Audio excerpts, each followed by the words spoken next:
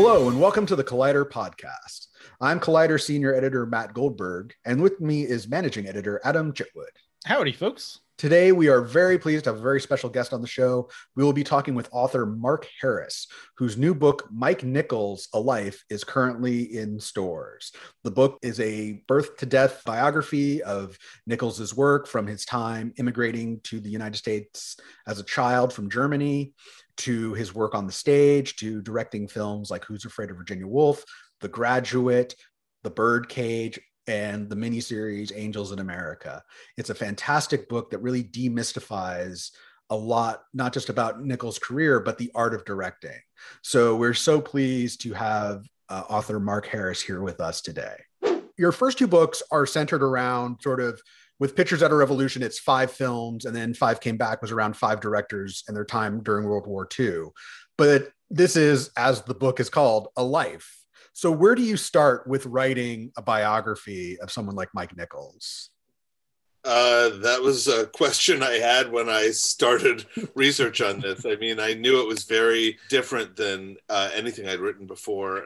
And at first I thought it was going to be easier in that, you know, it didn't present the structural challenges that the first 2 books did, where I was constantly cutting between 5 different plot lines and looking for places to merge them. This was just going to be one linear thing. And then I realized I had disadvantaged myself because I had nothing to cut away to anymore. My favorite trick, you know, when one plot line went dry, was to jump to another one. And I wouldn't have that in this book. So where I started was just the way I always start, which is just researching and putting everything into a really specific timeline, you know, years, but where I can, months, and then even days, because I find that so many of the questions that I have when I'm researching something, which is basically, why did this happen this way? You can get closer to an answer if you know exactly when everything happened. So that was the beginning of my research for this. When you started doing your interviews, was there a specific film or play or moment in Mike's life that you kind of initially thought maybe that'll be a shorter section of the book, and then as you did interviews, it kind of opened up into maybe more insight or connected more to what you were gathering? Yeah, that's a good question. It's an interesting thing. While I was doing the interviews and while I was doing, you know, also the library research and the reading for this, because that was a really big part of it too, I was not trying to think I was trying to avoid the question for myself of how large a space something was going to occupy in the book, because, you know, I certainly didn't want to get into the head where the hits were going to take up more space than the flops. I mean, I knew obviously that I was going to go long on things like The Graduate and Who's Afraid of Virginia Woolf and Silkwood, but you know, I think flops can tell you a lot, and so I tried not to make any judgments, for instance, about a movie like Day of the Dolphin in terms of how much space it was going to get. It was really all about what I could find out, and then eventually how interesting is it? How much does it serve the story? I mean, no one would say that Catch-22 is one of Mike's biggest hits or a hit period, but it's an absolutely fascinating milestone in his creative evolution, and you can't really understand where he goes from there unless you understand that movie and what the making of it entailed. This is also a unique book because for Nichols, you're jumping between not just films, but also his stage work. And for films, any reader can sort of seek out those films. But what were the challenges in conveying what the stage work is for an audience that would never have seen these particular performances staged? Right. And a lot of the time that audience included me. I mean, you know, there are at the Performing Arts Library at Lincoln Center in New York, which is where I did a lot of my research, there are some of his plays videotaped and preserved that way. But certainly when you're talking about the beginning of his career, things like all the Neil Simon plays, Barefoot in the Park and The Odd Couple, there's nothing on film at all. It was a real challenge for me. I had never written at any length about theater before, and to try to convey what a production was and what was special about it, and to put myself in the head of an audience walking into a Broadway theater in 1963 or 1965, seeing one of those plays for the first time. It was really tricky. So obviously, wherever I could, I talked to people who had seen the production or had been involved in it. And I got really lucky, for instance, in that the two stars of Barefoot in the Park were still available to talk and interested in talking.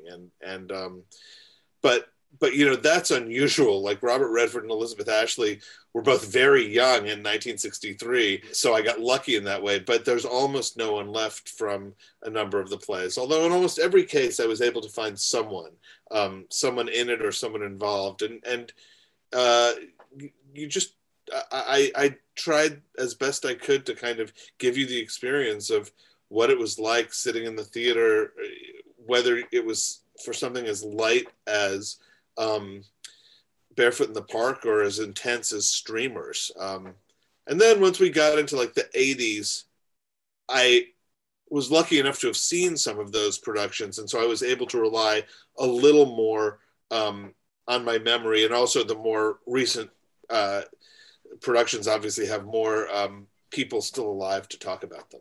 One of the things I really love about the book is how eloquently you kind of get at, I mean, for us or for humans, there's like this public facing persona we present to people. And then there's maybe our private life that's a little different.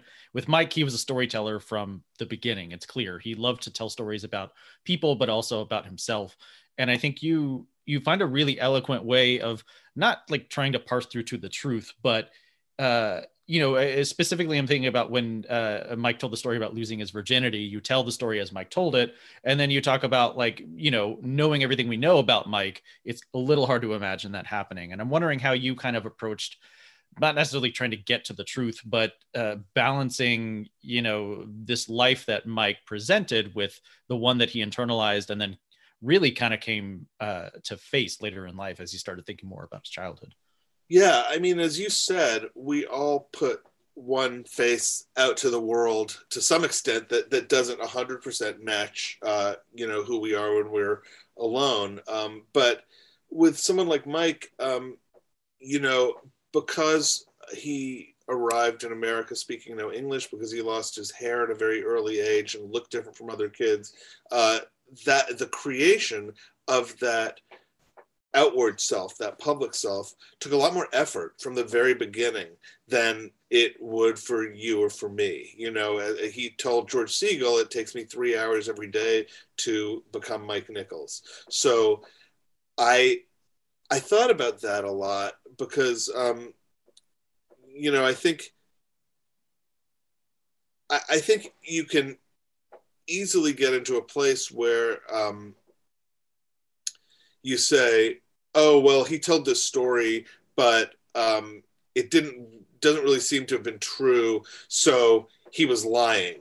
And it's nothing is that simple, you know. Stories get embellished over the years with retelling, and for Mike in particular, you know, some of the early stories that he told were really, in a way, a matter of survival. He had to create a self that was something he could sustain in the world against injury or insult or things like that. So, you know, I deliberately started the book in the first couple of pages with the story he'd like to tell about coming over on the boat, just because I wanted to pick something that the plain facts of which were true. He was, you know, absolutely an immigrant. He really did come over that way.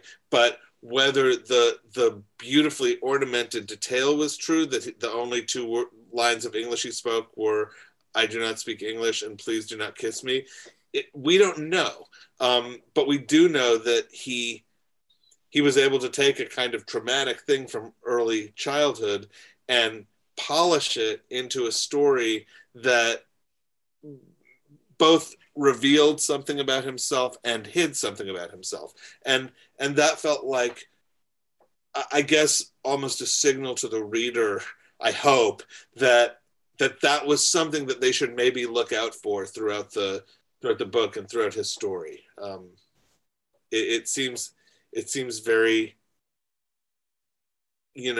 apt for him that he wrote his own kind of creation myth. I'm curious because you had the privilege of knowing Nichols during his life, but in the later part of his life. And I was curious how that perception of him changed over the course of your research from the person that you knew, and then the more digging you did, how that shifted over time. I certainly knew Mike's earlier work, but yes, I knew him in his 70s and his early 80s, the last 12 or 14 years of his life, which were, by all appearances, an incredibly happy time, an incredibly fulfilled time, a time when he had been able to put to rest many of the things that he had wrestled with for his entire life.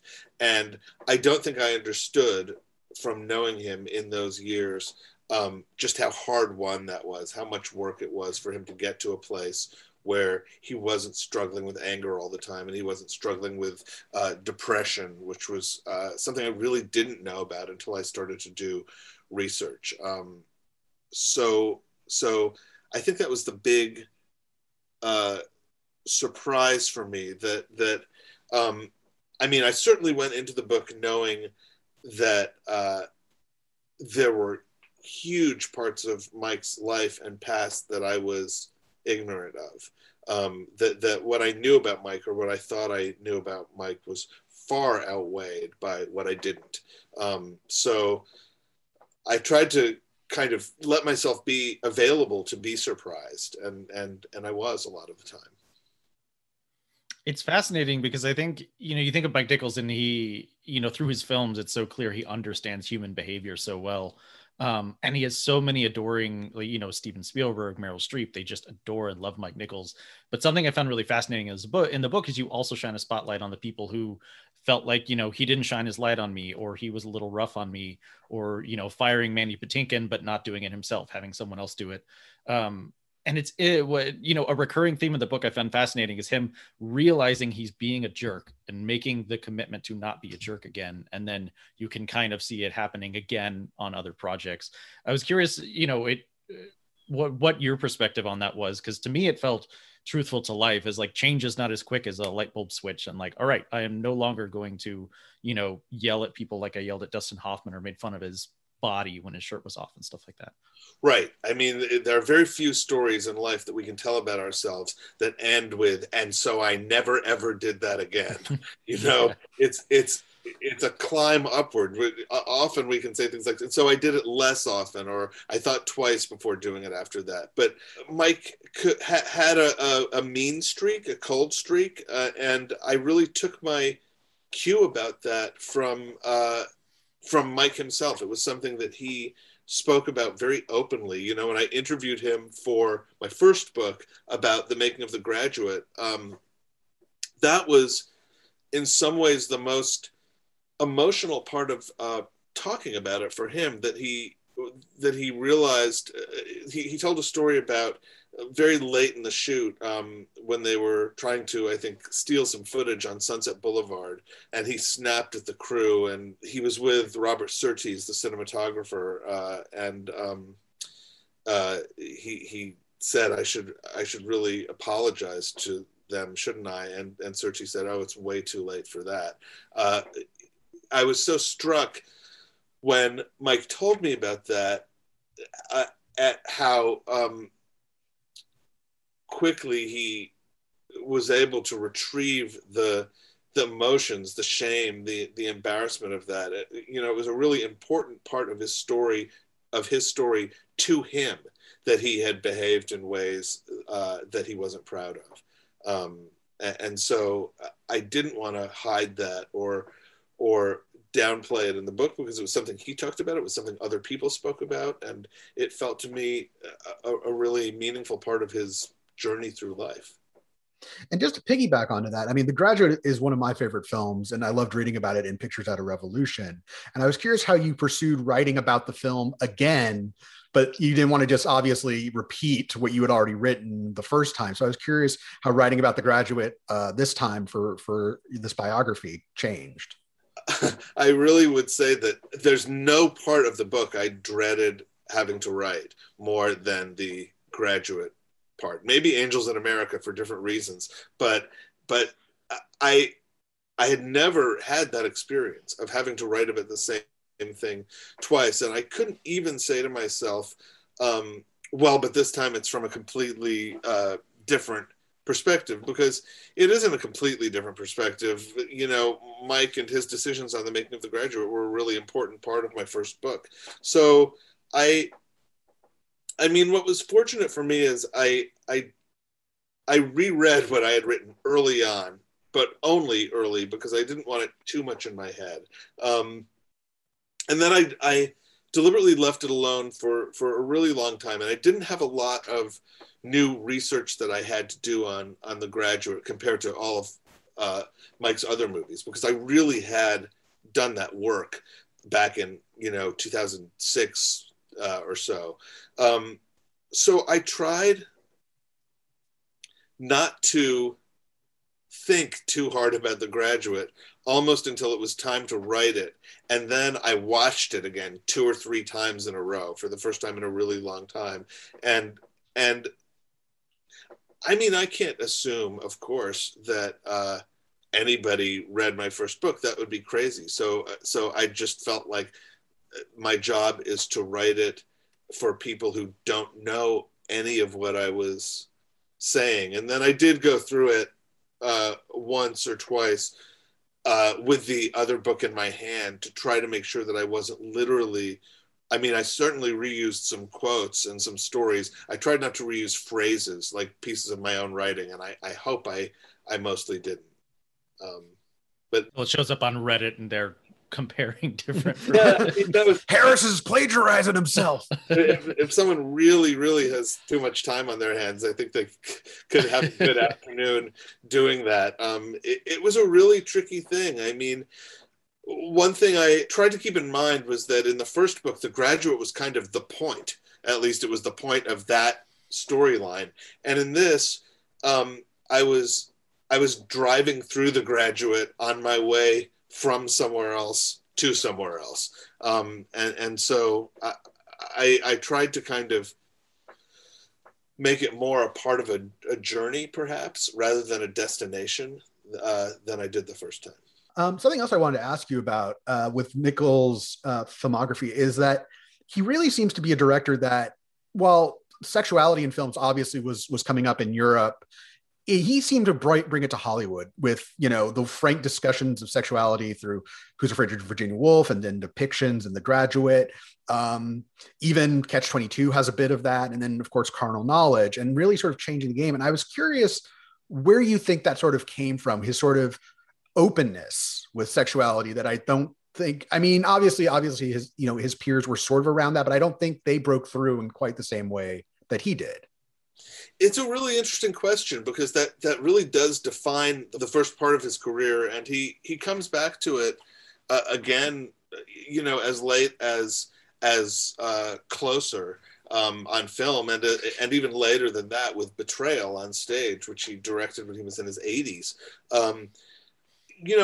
I think that you can't underestimate the significance of Elaine May. One thing about the two of them working on stage is that there was a kind of sexual energy at times between them. Elaine wasn't just sort of comic relief or a clown or anything like that. She could play those erotic scenes, and one of their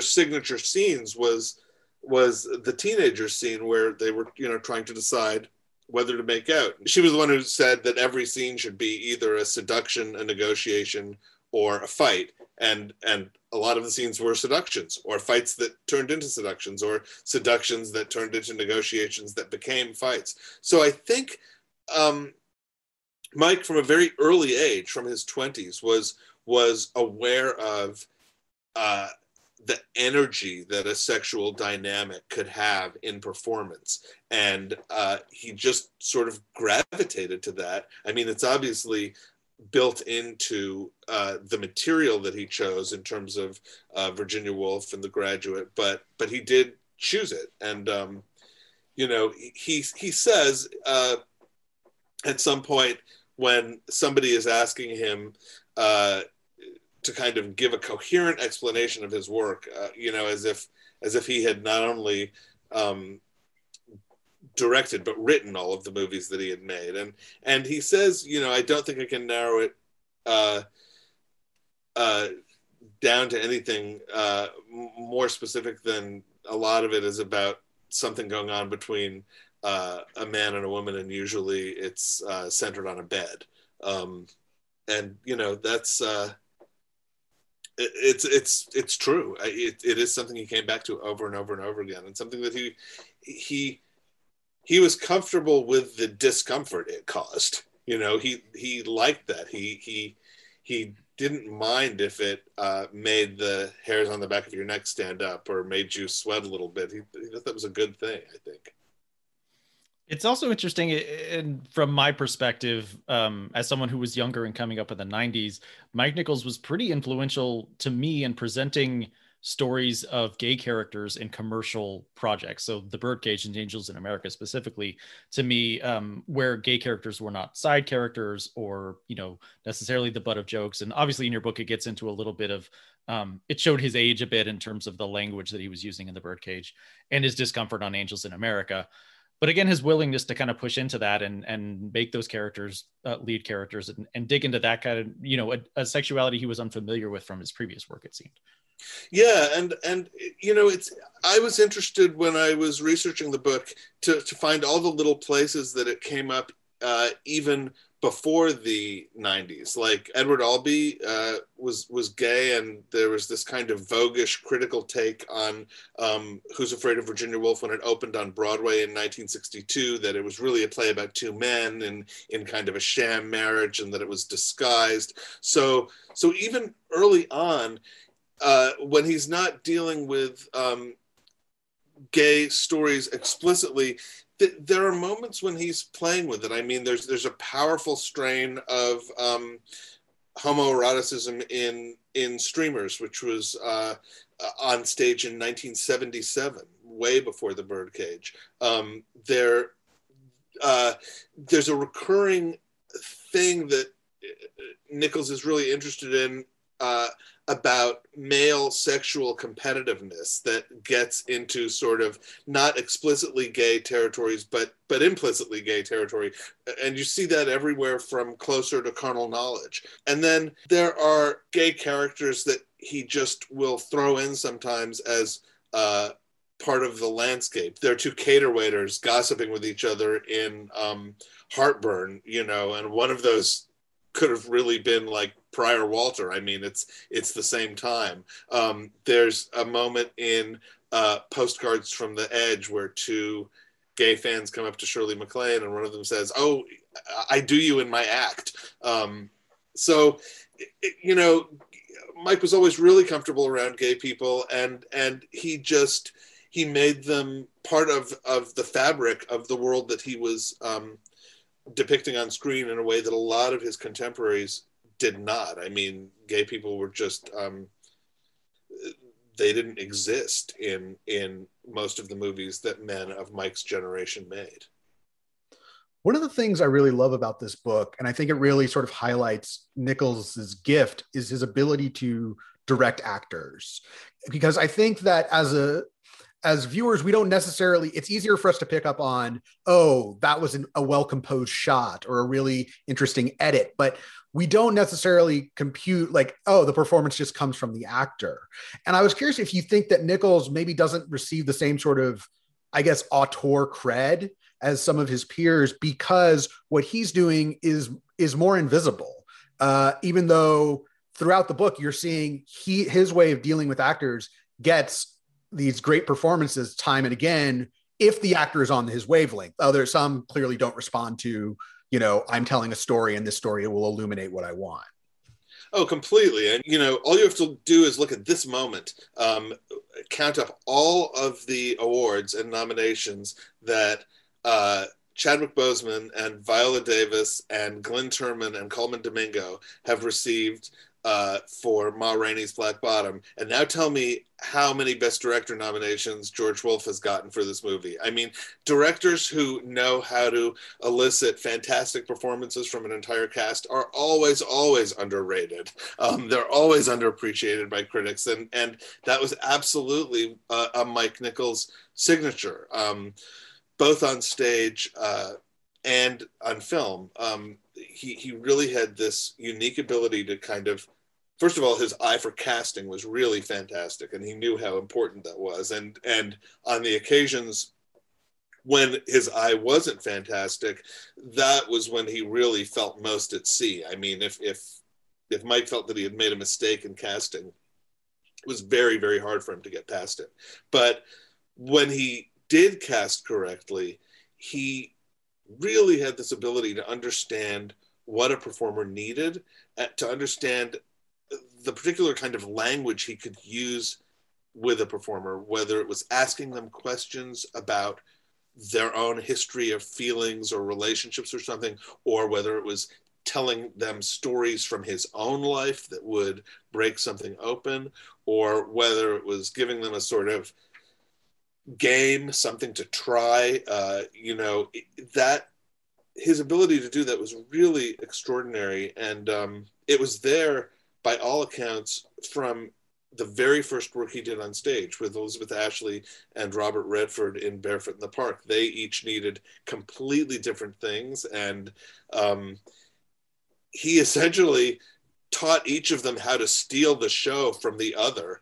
And then just, they were off to the races and made it into this kind of fantastic comedy acting competition every night.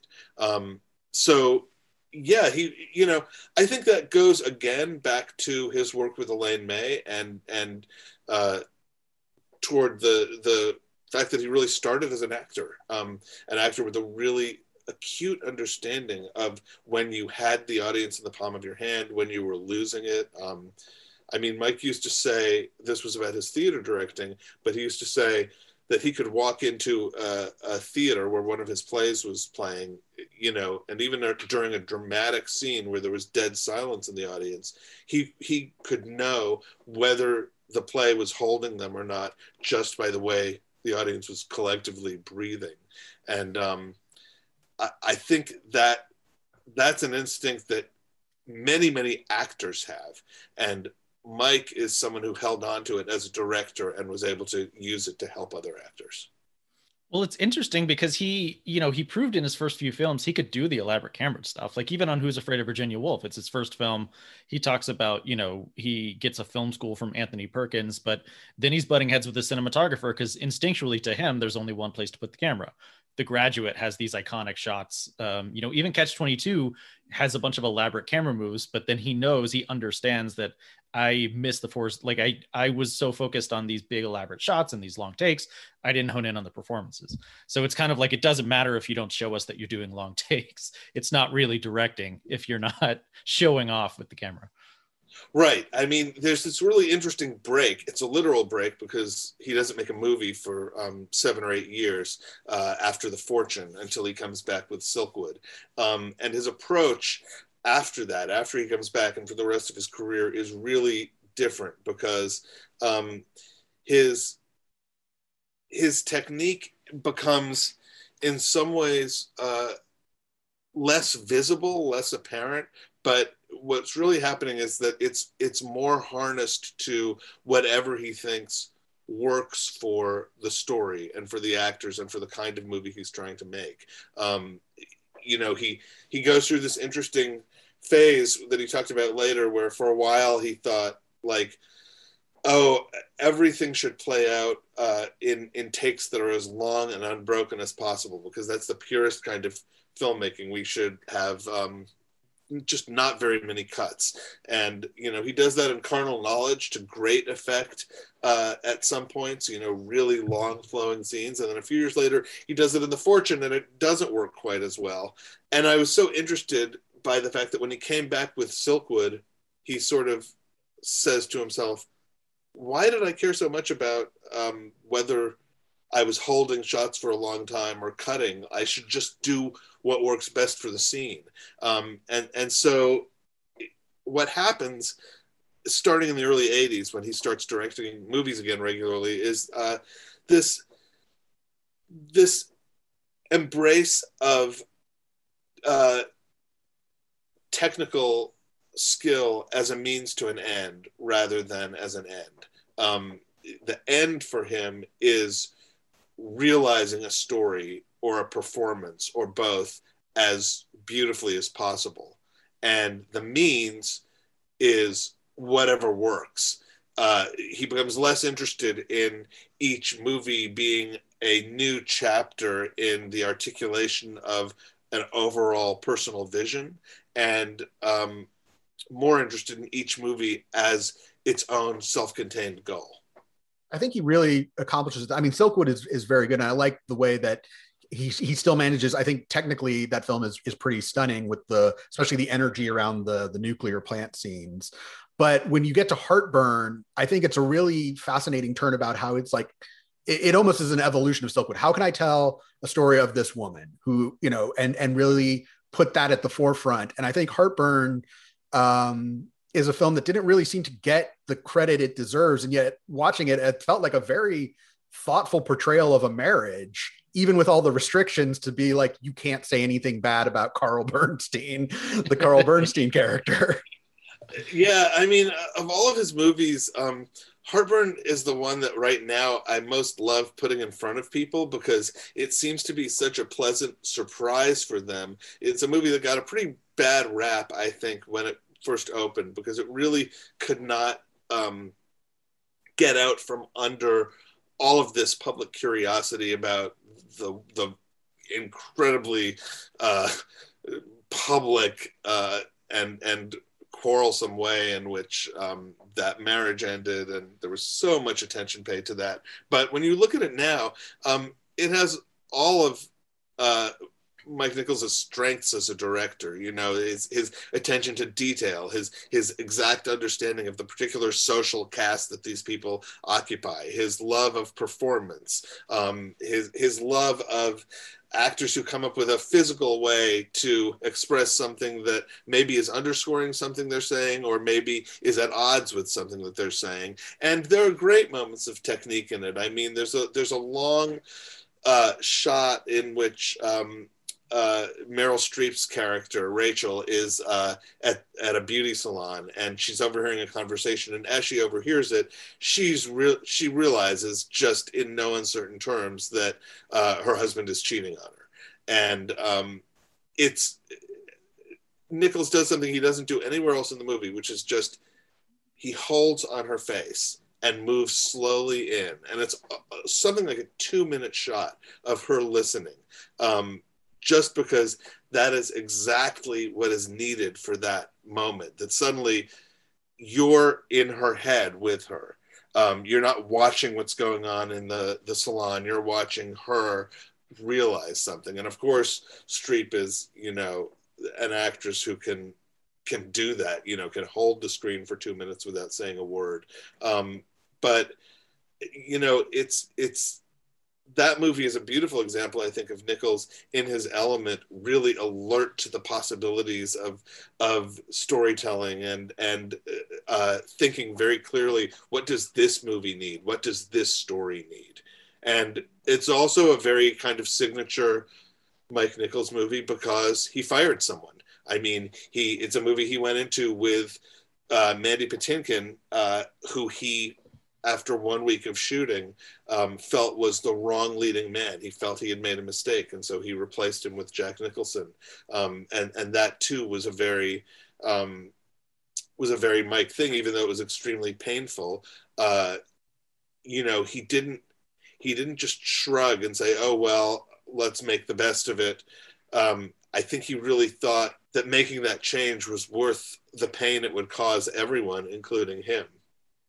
We're both big fans of Heartburn, and I saw it and I was like, why didn't people like this movie? And then your book just perfectly illuminates just the abject misogyny of the critical reception of like, is Mike Nichols just making women's pictures now? Or, it's not really that big of a deal. Why did this couple split up? And, there's not enough in there when it's as you said, it's exactly zeroed in on this woman's perspective of her marriage falling apart.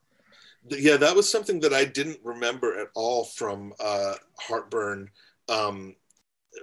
opening. Like I remembered that the critical reception had been fairly indifferent, but I did not recall that it had all specifically focused, at least everything that Men wrote about it, specifically focused on bewilderment over this question of why would you make this woman's picture? Why would you make such a one-sided movie? Like, surely he must have left her for a reason. Like that is said over and over and over again in the reviews, and it was a complete surprise to me, I have to admit, as I read through all of the reviews I could find from 1986, seeing that they all landed on this same question that just completely frustrated them. Well, and speaking of another film that, it flopped with critics was Catch-22, which is such a turning point film, because up to that point, he's basically everything. He has the Midas touch. His plays are huge hits. He's winning Tonys. His movies are winning Oscars. And then Catch-22 is this passion project of his. And he goes into it, and it becomes a production that's it doesn't go well. It starts, leaking out that it's not going well. And then it seems to be a victim of timing more than anything else. I mean, I watched the film and I was like, I don't understand why people don't like this, because I thought it was a very strong war satire, which may not have been, as faithful to the book as some had wanted, but hit its larger themes. And yet then I read, MASH came out. And so it was curious to see how something that was completely out of his control, I wonder what your thoughts on how much that affected Catch-22. Well, I think that that's something that we see all the time now. I mean, any of us who cover movies in 2021, like, we've all had the experience of a movie having so much publicity around it that by the time it opens, you already know too much about it. And also, all movies are hostage to whatever's going on in the world and in the culture at the moment they're released. So now, when I watch Catch-22 side by side with MASH, I think, frankly, that there are a lot of ways in which Catch-22 holds up very, very well and MASH doesn't. And I say that as a big admirer of Altman, but there are things in MASH that have not aged well. But, at that moment, in the thick of the Vietnam War, both of those movies were trying to do the same thing, which was to use a different war to make a point about what was going on in the world at that moment. And in some ways, that was a really tricky thing for Catch-22 already, because the world that Catch-22, the movie, entered in 1970 was very different from the world of the novel, which was published in 1962. So Mike was already trying to do something different with the material than Joseph Heller had done. It was so hard for people not only to see Catch-22 out of the context of MASH, which they had just seen and which was this huge sensation, but also out of the context of this barrage of press about how much Nichols had spent on it and how difficult the production was and how much it had cost Paramount, which was in danger of bankruptcy. And it was really, the time was really perfect for an anti-Nichols backlash. The feeling that he had too much success too soon in two mediums, and here he was, not even 40 years old. A sort of tailspin crash narrative was really ready to happen. It just needed an occasion, and Catch-22 certainly provided that occasion. But I think it's a really interesting movie, and I think it's of all the movies of Mike's that I heard Mike talk about, that was the one where I think he himself was most divided. There were times when he would disparage it and just say we missed, we tried something and we couldn't do it. And there were other times when he would sort of admit that he actually liked a lot of it and was proud of a lot of it. I certainly think, it's very underseen. Like, a lot of people haven't seen Catch-22, and if you're at all interested in him as a director or in the movies of the 1970s, you've really got to check it out.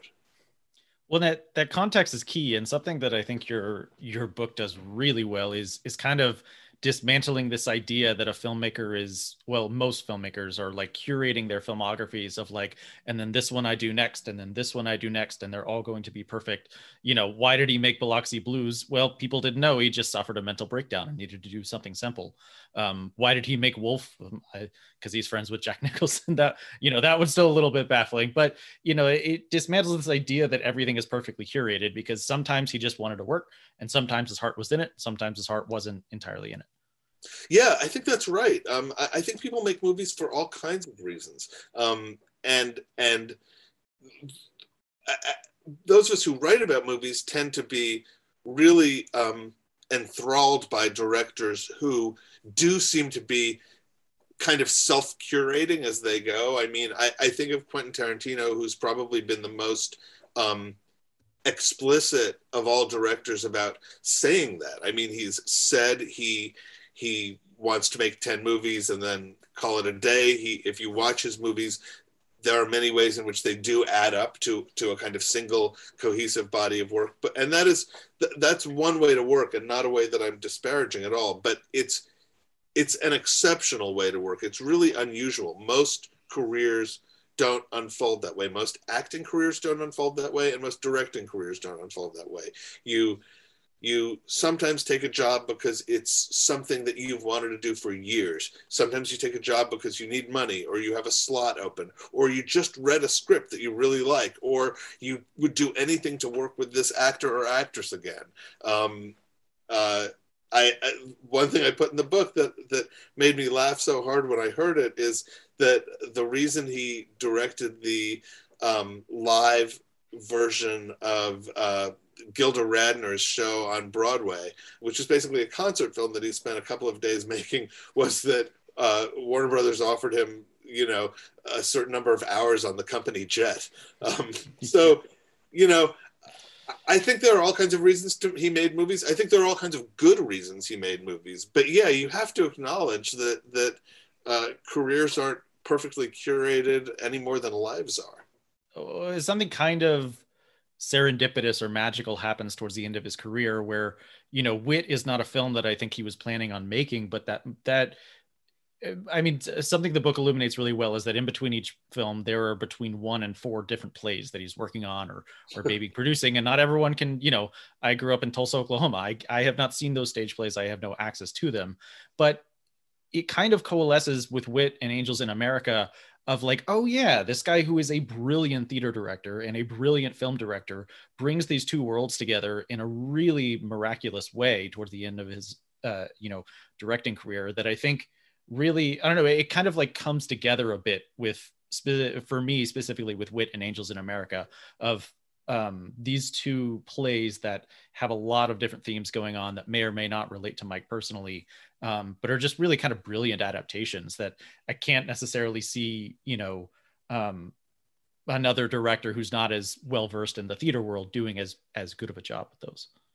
Right, and what moves him into those is initially a big failure. What planet are you from? I mean, Mike had a lot of his greatest creative successes after flops. I mean, after The Fortune, he does Streamers, which many people feel is the best thing he ever did on stage. But yeah, I think toward the end of his career,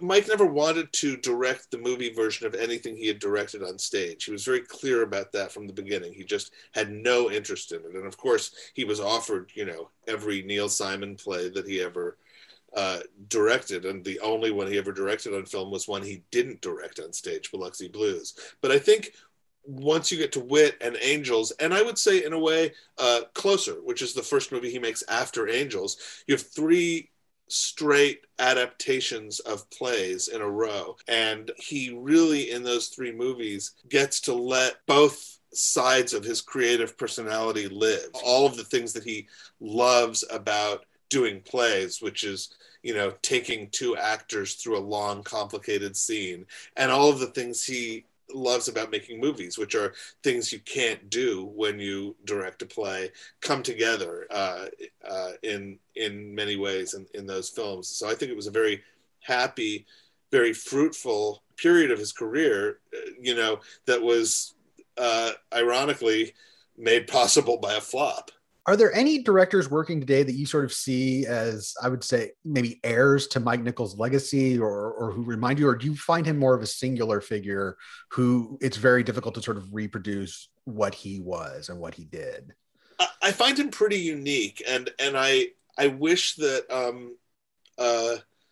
more directors embraced the particular values that he embraced. I think that the stuff that he loved in movies, which is really acute social observation, really specific, beautifully developed performances, equitable and enthusiastic collaboration with writers, I think are values that I would love to see more of in contemporary movies, alongside the equally cool priorities of other directors. I will say that, Mike was very, very fond of Steven Soderbergh, who he got to know, late in life, but he really admired his work. And Soderbergh was able to convince him to do commentary tracks for his first 3 movies, which are absolutely invaluable. And I really wish that project had continued. I would have loved to hear, his Carnal Knowledge commentary track, or even his Day of the Dolphin commentary track. But I think when I look at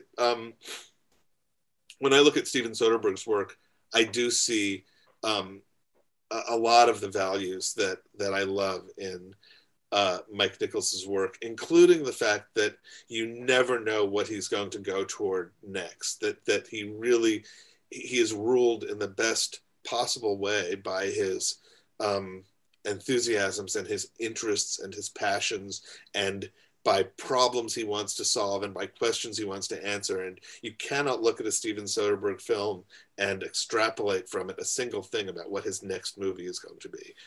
And that's one thing I love about both Steven Soderbergh and Mike Nichols. Well, they both feel like writer-directors who are not writer-directors, but who have very fruitful collaborations with the writers on the films. There's something unmistakable about whether it's line deliveries or behavior that happens in those films that feel very, very much of them, without them being, like a Paul Thomas Anderson who is writing and directing his own thing.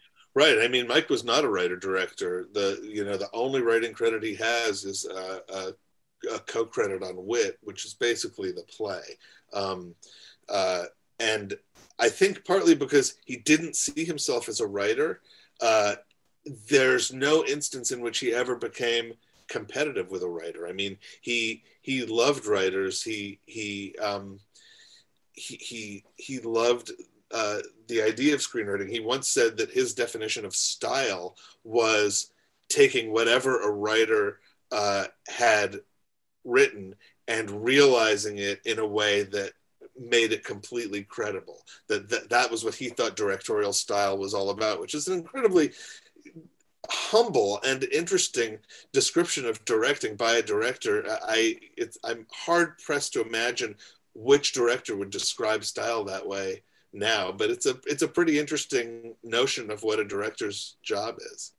Do you think that humility towards writing kind of sprang from his work as an improviser and sort of understanding how difficult it is just to come up with something on the spot compared to working on it alone and sort of that process of screenwriting? I think so. I mean, I tried to put into the book early on a few examples of Nichols and May failing, of the times when they just couldn't land a sketch or couldn't crack an idea, because Mike really did understand how hard it was to be a writer. And that's not to say he wouldn't give writers notes. You know, he did. He absolutely did when he would say something like, this still isn't working, or, you know, there's something about this scene that you haven't cracked. He did that as a theater director and as a movie director. But at the same time that he did that, he would say there's nobody more qualified to figure out what a character is supposed to be saying or doing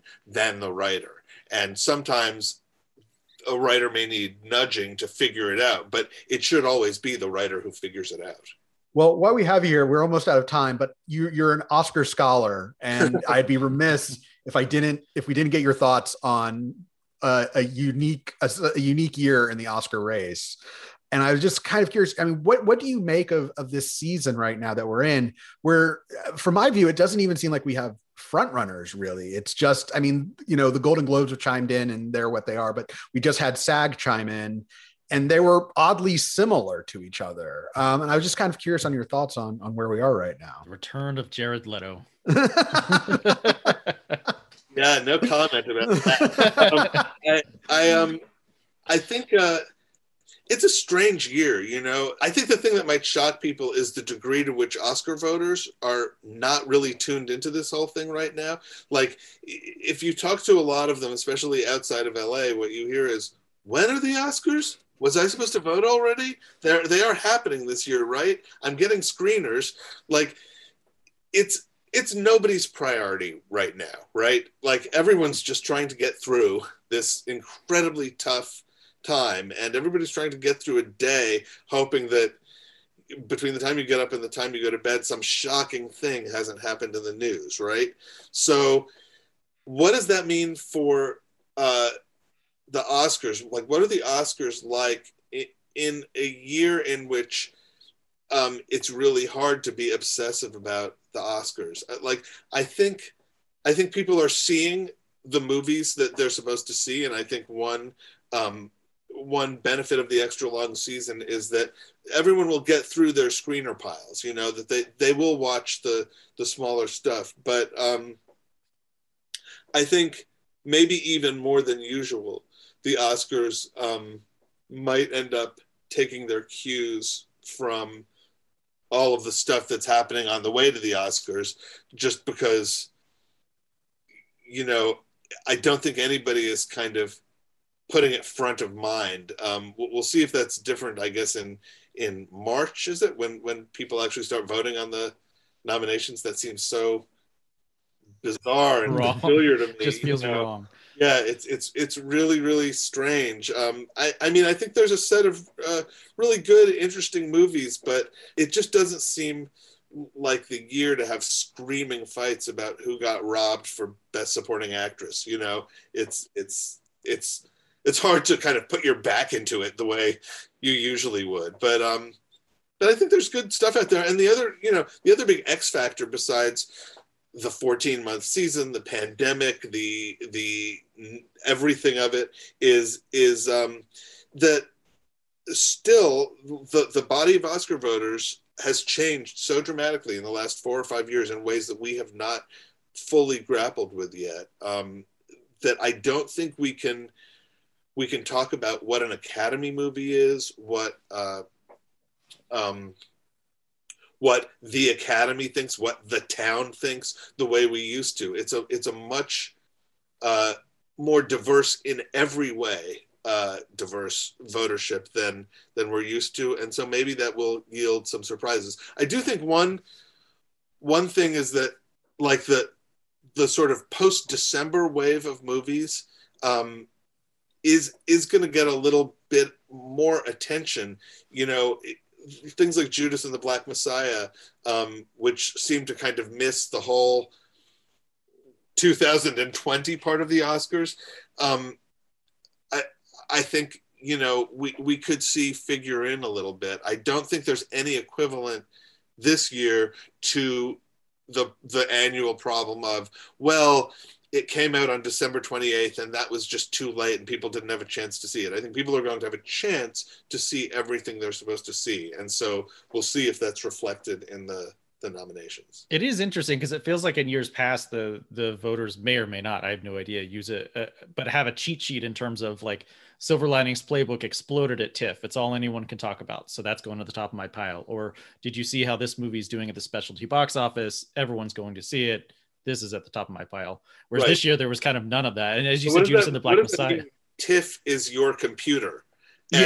And when indie box office is your laptop, I mean, there's no, and when that really cool Lifetime Achievement Award that that guy got at that film festival only happened in your Twitter feed. You know, if everything's virtual, does that kind of level the playing field a little bit? Maybe it does.